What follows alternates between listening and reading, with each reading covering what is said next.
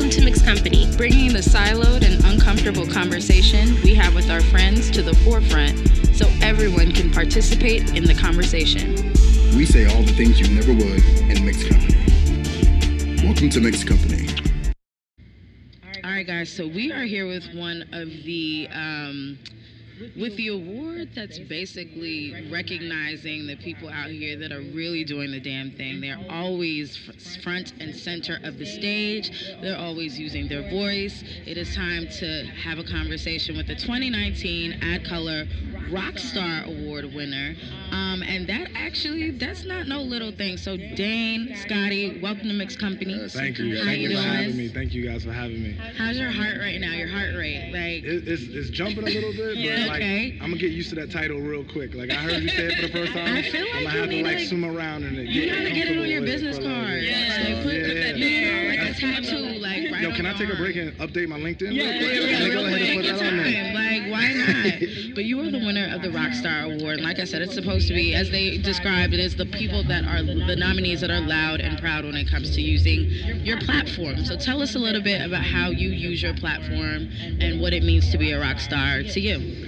Yeah, I come from an agency background. Like I've literally just a year ago jumped over to the marketing side at Google. Everyone's leaving us at the agency side. I get it. But no, I understand. I wouldn't look at it as leaving. I would look at it as maybe a potential vacation. It's all about learning, right? Like so, I said I just want to keep spicing up. I want more challenge, right? And for me, the challenge that I invite into my life, whether it was on the ad side and the different roles I had, or now in this new thing in tech and whatever, the consistent thing is there aren't that many of us. Mm-hmm. So that's one thing that I was kind of already used to before I jumped into tech. I'm like, and now we're down, and now there are 10. Right. And then there were 10. So I'm like, oh, y'all talking about this like this brand new. This has been my life for 15 years. Okay. So that's consistent. I'm like, I'm comfortable here.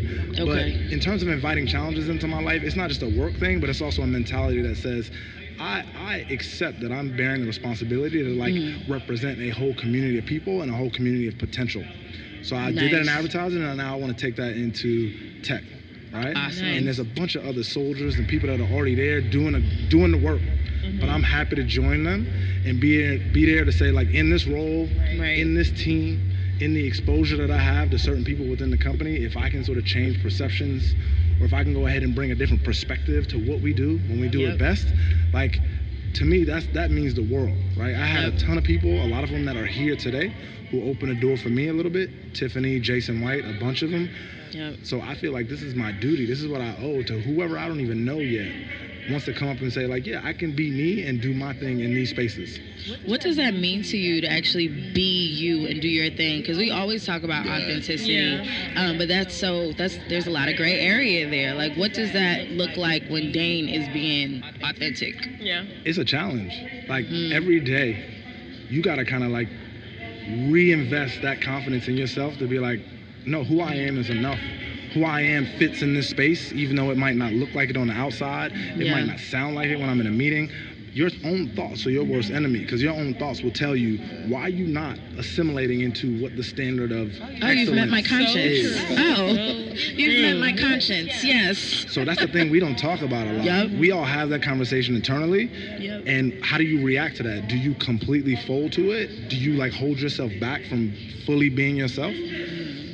I completely respect the people that are able to be really clear about, like, this is who I am and this is what I'm bringing. You either like it or you don't. I'm one of those people that does exist in the gray area because I want to succeed and I want to sort of acclimate myself to an environment, because you kind of have to do that, or I think you have to do that. But at the same time, I see the risk in you losing yourself along the way. And so many of us struggle with that, and it's so hard to relay that to somebody else where the rules are built around them and their norms, right?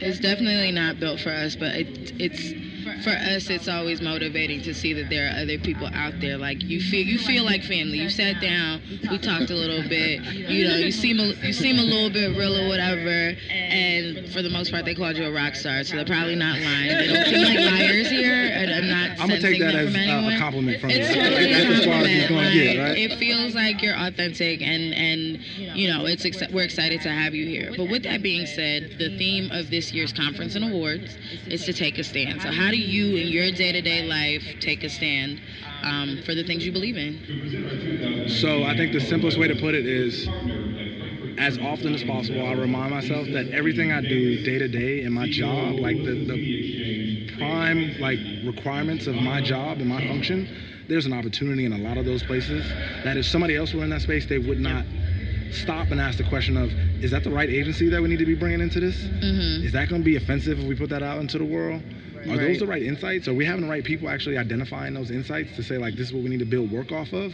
Right. Are we, like, leaving a consumer behind because we're trying to chase, like, the big, shiny thing that we need to maybe be talking to That's for a fraction of the budget? Yeah. So I try to be the person who is almost like the insurgent.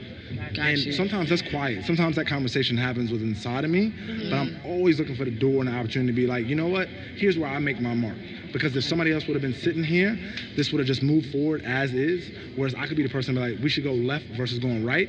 And I know enough instinctively to have confidence to say we should try that. Got it. So you'll never be on the side where somebody says, where was the black person in the room? I said we should change it. But that comes from being that person and not saying something plenty of times previous to in my career. Okay. Exactly. That's the thing where you start to have that sort of conflict inside of yourself to be like, I should have said something in these situations. So when was the pivotal moment?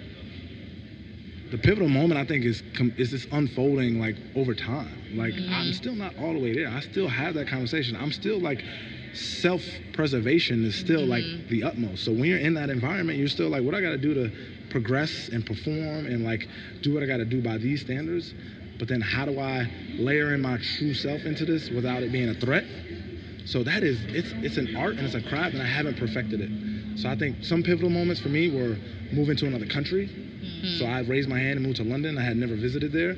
And I realized when I was in another country that like I felt more at home and more welcome there because the difference was something I could own. I couldn't be quiet about. The difference was I was just from America, right? So that gave me some confidence when I came back here to be like, I got something to contribute even though I'm back in America, but I'm different. Right. Okay. All right, rock star.